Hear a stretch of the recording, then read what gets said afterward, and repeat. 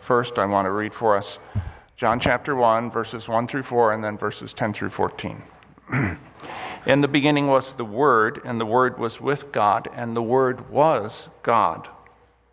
He was with God in the beginning. Through him all things were made. Without him nothing was made that has been made.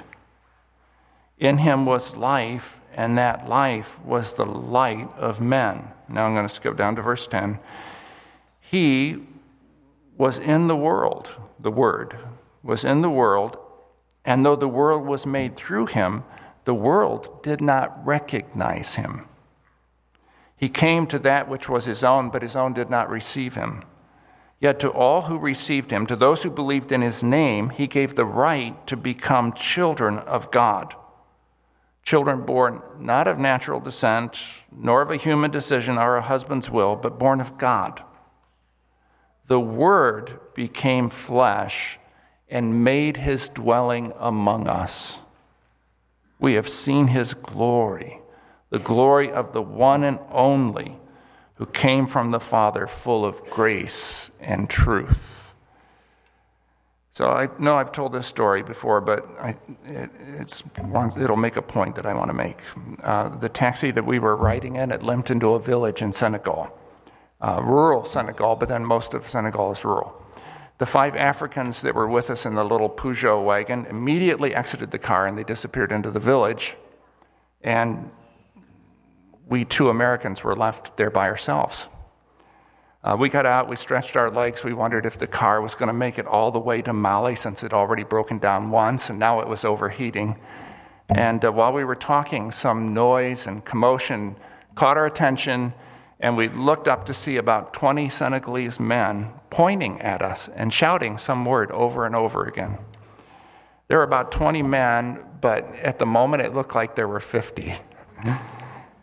They were all moving toward us as a group, and I steeled myself for their arrival and went to meet them. But my dear friend Larry got back in the car, and I said, "Larry, come with me." And he said, "No, I'm staying with our stuff." So Larry, he is well-traveled, and in his many travels, he had apparently learned that a diversion often precedes a theft, so he's staying with the stuff. So I moved towards the group, and they were no longer repeating that word over and over again. And as we came near each other, a spokesman emerged, and I engaged in a series of greetings in Arabic and in the native language, Wolof. I said, "Salam alaikum," which means hello, or really, peace be upon you. And he responded, "Malikum salam," hello to you. And I said something like, "Nanga def, how are you?" So we'd been taught these things. And he responded, "Magnifique, I'm okay." And then I ran out of Wolof greetings. And he asked another question, and I shrugged my shoulders. And then he said something else, and I said in English, I don't understand. And then the men looked at each other, and I didn't know what was coming next. And then they all started laughing, and they just walked away. They totally lost interest in us. Later, I asked an English speaker who lived in Mali what that word was that they were saying, and he said it probably means something like white guy, gringo. It is difficult to make yourself understood when you're with people who don't know your language. I don't know if you've done much of that, but if you're in a group and none of them speak your language, it's so difficult. It's not just a matter of words. It's also a matter of customs, beliefs, attitudes. They play a significant role in the communication process, which means they create significant opportunities to be misunderstood. Now, with that in mind, think about what God must do to communicate in a way that humans understand. Because he's not just communicating cross-culturally, but across the unfathomable creator-creature divide. It's not like my attempt to speak to other men like myself. It's more like me trying to communicate my attitudes and intentions to a wild bird. In fact, the gap between the human and the bird is narrower than the gap between God and humans. But God was doing more than communicating to humans. He was rescuing humans. He was bringing them into a life to which their highest aspirations and most glorious dreams can't compare. He didn't just want to communicate with humans, he wanted to save them, to change them, to rehumanize them. Imagine if you tried to bring a sparrow to the place where it trusted you, even when that meant frightening it or causing it some pain. Maybe you'd need to become a bird in order for that bird to understand your intentions enough to trust you. And maybe God would need to become a human in order for us to understand his intentions enough to trust him. That, according to the biblical writers, is precisely what the Creator did. Now, we've just completed a series in which Jesus introduced us to his Father God. Today we begin a new series, and beginning new series is always difficult because you got to set a lot of context and it doesn't seem as practical as most sermons. So bear with me through this. Today we're beginning a new series in which Jesus introduces us to himself. Now we'll be spending our time in the Gospel of John, though it would be possible, beneficial even, to receive the same kind of introduction from the other Gospels. The other Gospels introduce us to Jesus primarily by recording facts. John does so primarily by explaining those facts' significance. The other Gospels give most of their attention to events in Jesus' life. John's Gospel gives attention to the meaning of Jesus' life. So the heart of our study will center on 7 statements that Jesus made.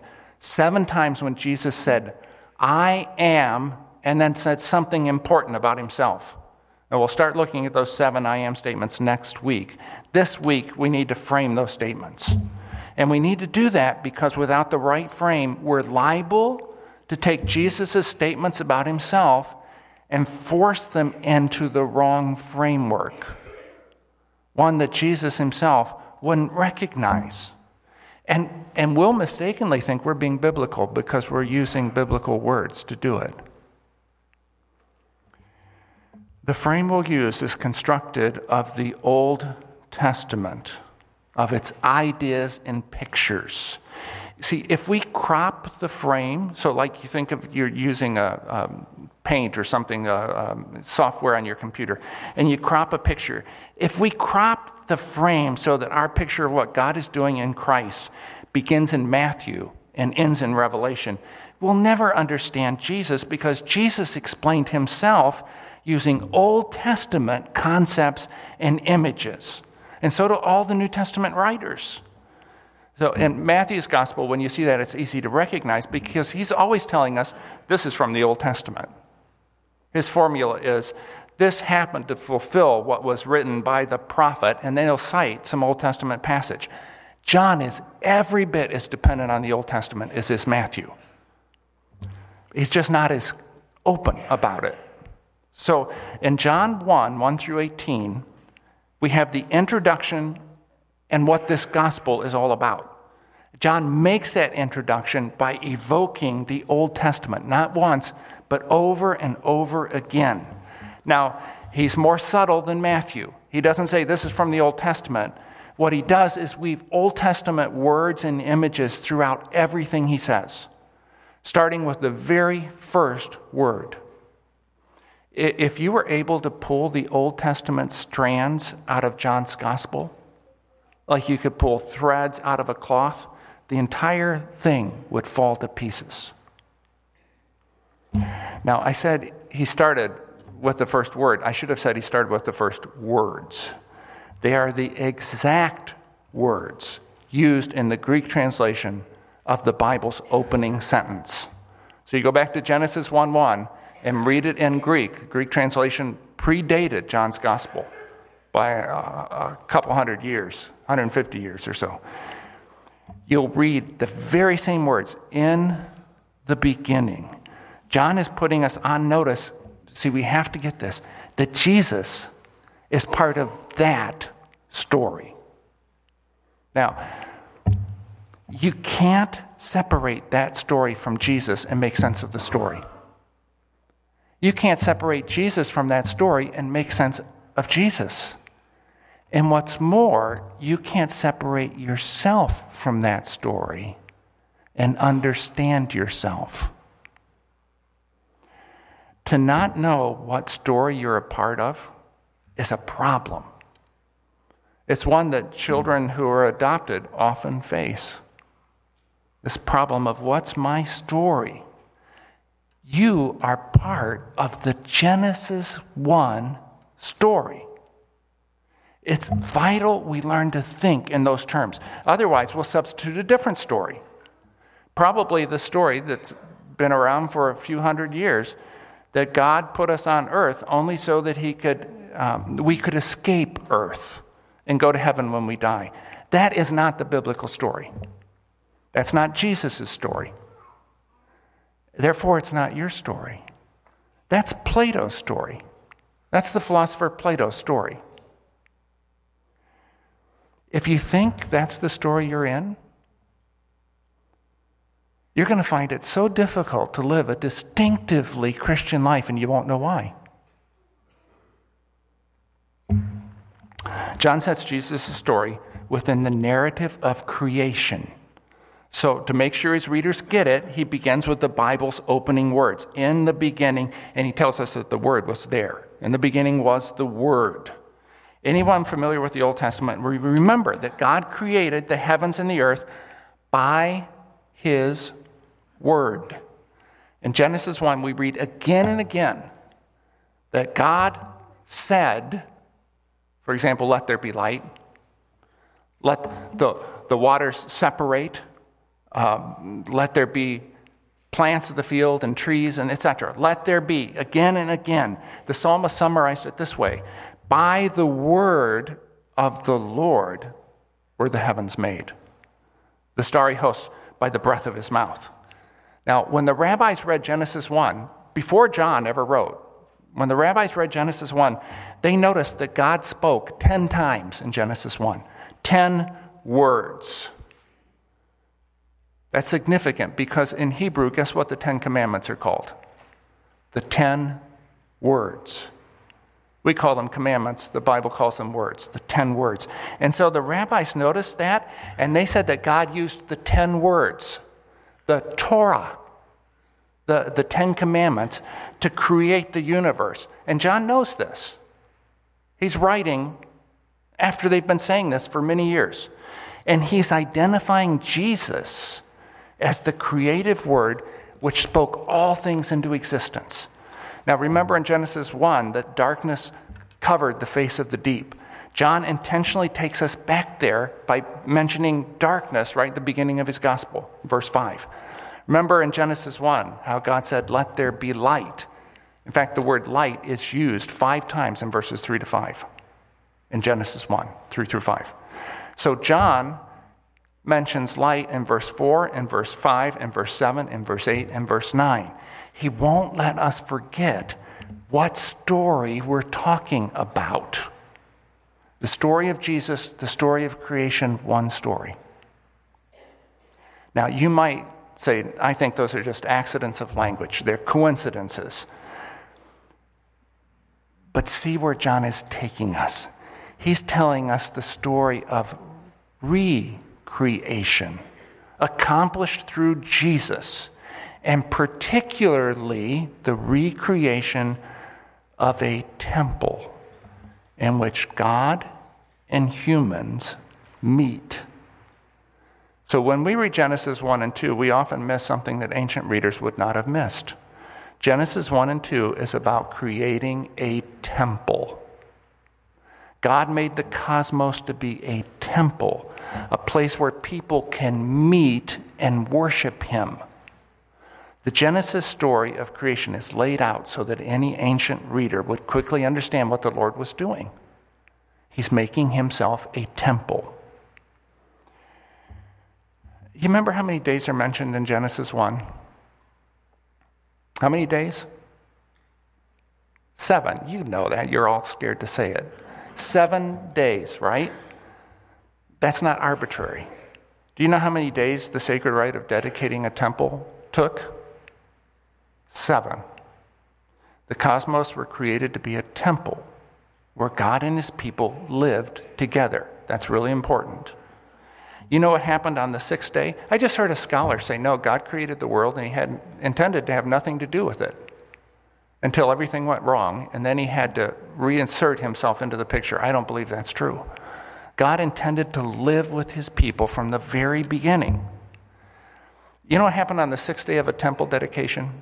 It didn't matter if you were in Samaria, if you were in Syria, if you were in Assyria, anywhere in the Middle East. What happens on the 6th day of the temple dedication? So it takes 7 days to dedicate a temple. On the 6th day, the image of God was placed in the temple's holiest place. You know what happened on the 6th day of creation? God placed his image in the holy place, Eden. Remember Genesis 1? John won't let us forget it. Let us make man in our image, in our likeness. In Genesis 2, we read, the Lord God took the man and put him in the Garden of Eden. He was setting his image in the holy place. Of course, things went terribly wrong, because God's image was not made of stone or wood. It was made of human flesh and had a will and desires that it can act on, it can choose. And so the image itself defiles the temple, is forced out of Eden, the holy place. The people devalued God right in his own temple. Jewish people knew this story. In fact, they knew they were part of this story. They were living it. They knew that God went on to start setting things right by calling a man Abraham and his descendants Israel, and he gave them a second sacred place, the Promised Land. That it was a sacred place is clear in the scriptures. So, for example, Numbers 35:34, God says to Israel, do not defile the land where you live and where I dwell. For I, the Lord, dwell among the Israelites. He's saying, don't do what Adam did. Don't defile my sacred place. That's temple talk. Just as God gave Adam a command in the garden, he gave the Jewish people commands at Sinai. And just as Adam flouted the command and was exiled from the garden, Israel flouted the commands and was exiled from the sacred land. So that's Deuteronomy chapter 30. If you don't do this, you will be exiled. You will be banished from the sacred land. It was the same story. While they were in the land, the pride of the Jewish people was the temple. And at first it was a portable temple. It was a tent. It was called a tabernacle. Only later did they have a stationary stone and wood temple situated in the holy city, Jerusalem. It's important to note that unlike every other temple in the Near East, there was no image of God placed in the tabernacle. In fact, God prohibited, think of the second commandment, the 10 words, the second one. God prohibited people from making one. And there was a reason for that. God had already made one. Humans. But the image had been defaced. And a major restoration project would be needed before the image could be returned to its place and the temple completed. See, now we're talking about our story. This is our story. For God is conforming Jesus' people to the image of his Son so that we can take our rightful place and the temple can be completed. Now keep in mind, Genesis 1 is not the whole story. Genesis 1 is the beginning of a story.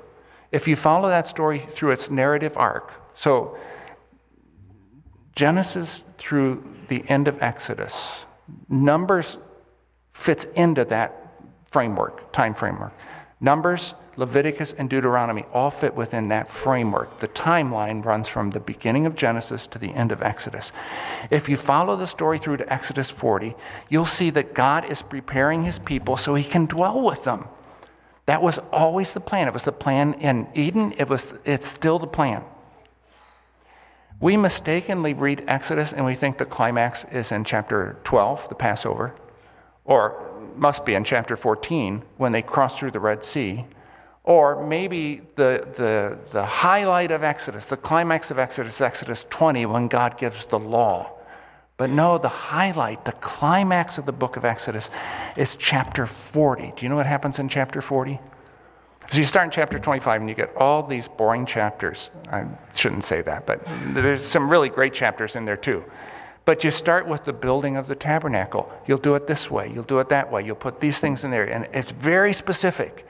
When you get to chapter 40, you come to the climax of the whole narrative arc of the Pentateuch. From the beginning of Genesis to the end of Exodus, the climax is that God comes to his people and he fills his tabernacle with his presence. Unfortunately, God's people reenacted Adam's story. They committed idolatry. God reenacted the banishment story, and he exiled them from the promised land. And you remember what happened? The temple was destroyed. The presence of God departed.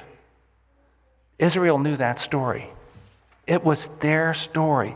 Now, when John was writing, the rabbis like to say that at Sinai, God gave his 10 words, his Torah, to all the people of the world, not just the Jews, but only the Jews recognized it. See, John is playing off that story when he says in verse 10 that the word came to his own, his creation, and his creation didn't recognize him. That's the story we are in, you and I. God created a cosmos to be a temple where he could dwell with his people, but they defiled it. So God set about putting things to rights. He called Abraham, then rescued his descendants from slavery. So, you remember what the Bible says? So that they could worship him. More temple language. They weren't able to do that in Egypt. Why? Because Egypt was defiled by idolatry. And then God gave his rescued people a portable temple, a tabernacle, where his presence could dwell with them. And you remember the story of how Moses would go into the tent of meeting, into the tabernacle, and meet with God, right? That's the story of Genesis and Exodus, which ends with the coming of the very presence of the Creator God into the tabernacle to be with his people. So Exodus 40:34, then the cloud covered the tent of meeting, and the glory of the Lord filled the tabernacle. That's the story in a nutshell. Genesis through Exodus. And then the story gets replayed another time in the Old Testament. Only the second time, it's the stationary temple. Built by David's son, dedicated in how many days? 7 days. And then the scripture points out that there's another 7 days of celebration. Once again, in that story, the very presence of God descends on the temple. And the Creator God dwells with his people, which is the point of everything. But that temple was also defiled. The people worshiped idols. They were forced out of the sacred land just as Adam was forced out of Eden. God's presence no longer dwelt with them. The temple that David's son built was destroyed. Every stone just destroyed. A second temple was eventually built, but this is important. Unlike the tabernacle, unlike the first temple, at the second temple, God's glorious presence never came back.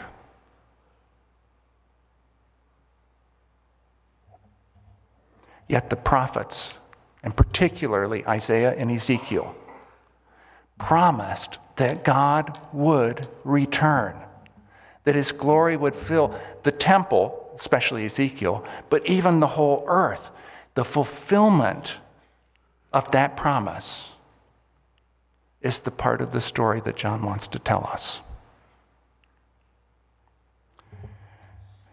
John in chapter 1 makes clear he's just continuing the story. That's why he starts off in the beginning.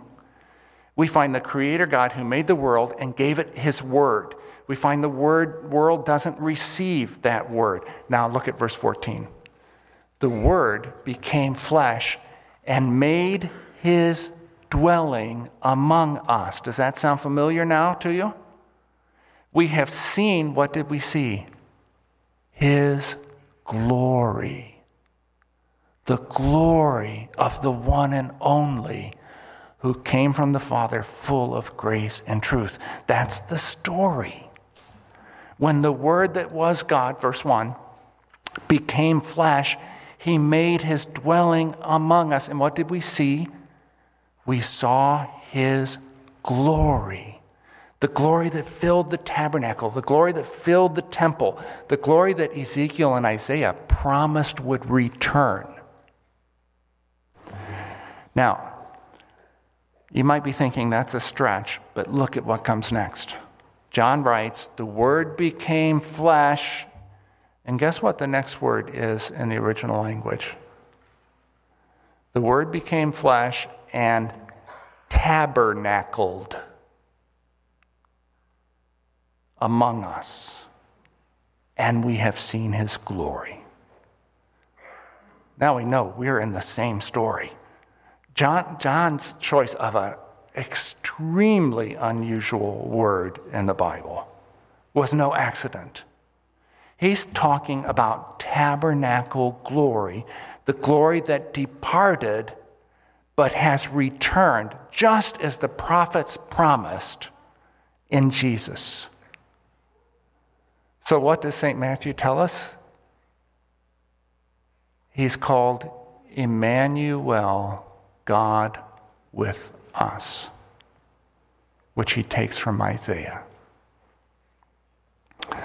The tabernacle was where God dwelled with his people in the wilderness. The temple is where God dwelled with his people in Jerusalem. Jesus is where God dwells with his people now and forever. He is the intersection of heaven and earth. See, that's what people thought temples were. Temples were where heaven and earth intersected. John is showing us that the intersection happens with Jesus. He's the place people meet God. This is the continuation of the story the Old Testament told. This is the story that the first martyr, St. Stephen, told when he looked up to heaven, and what did he see? The glory of God. Most translations say and, but I think it certainly could be translated. Any Greek student knows this, but I think it's what's called epigetical. Even, he saw his glory, even Jesus standing at the right hand of God.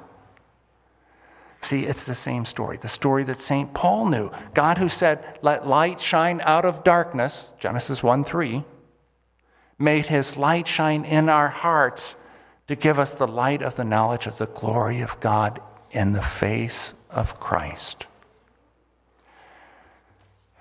This is the story we read about in the final book of the Bible, the Revelation. In those last great chapters, chapters 21 and 22, if you're ever discouraged, read chapters 21 and 22 and get a big picture.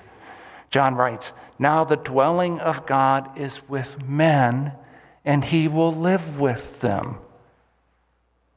That was always the plan.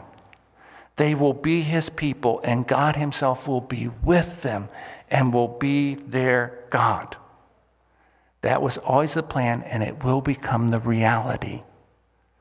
We read in chapter 21 that the New Jerusalem, John saw the New Jerusalem coming down out of heaven like a bride beautifully adorned for her husband, and that God will dwell there with his people as he intended. But then John says something we wouldn't expect.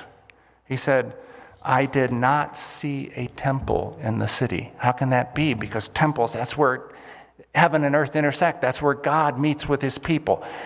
John's answer is, because the Lord God Almighty and the Lamb are its temple.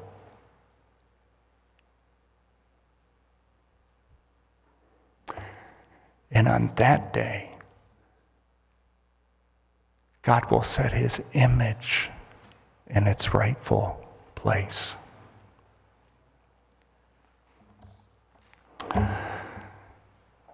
Okay, I know that's a lot of stuff.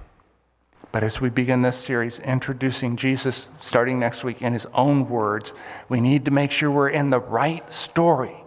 The story of the God who made a cosmos-sized temple, placed his image in the holy place where he would live with his people. This is the story of how it went wrong and how God is setting it right. And it's the story you are living right now. The story of how God, through Christ, is restoring his image and finishing the project. All right, let's pray.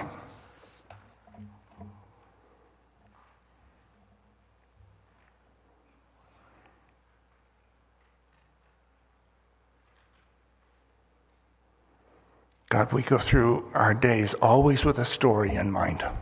We can't help it. You made us that way.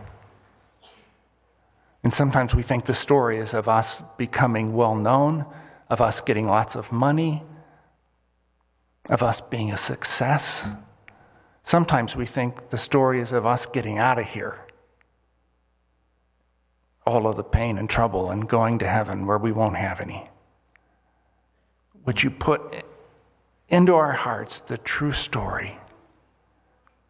It's not just about us going away, but about you coming here, being with your people as you always intended, and restoring your image in us. Lord, work that story until it's part of our hearts and our brains. And I ask you to do this in Jesus' good name. Amen.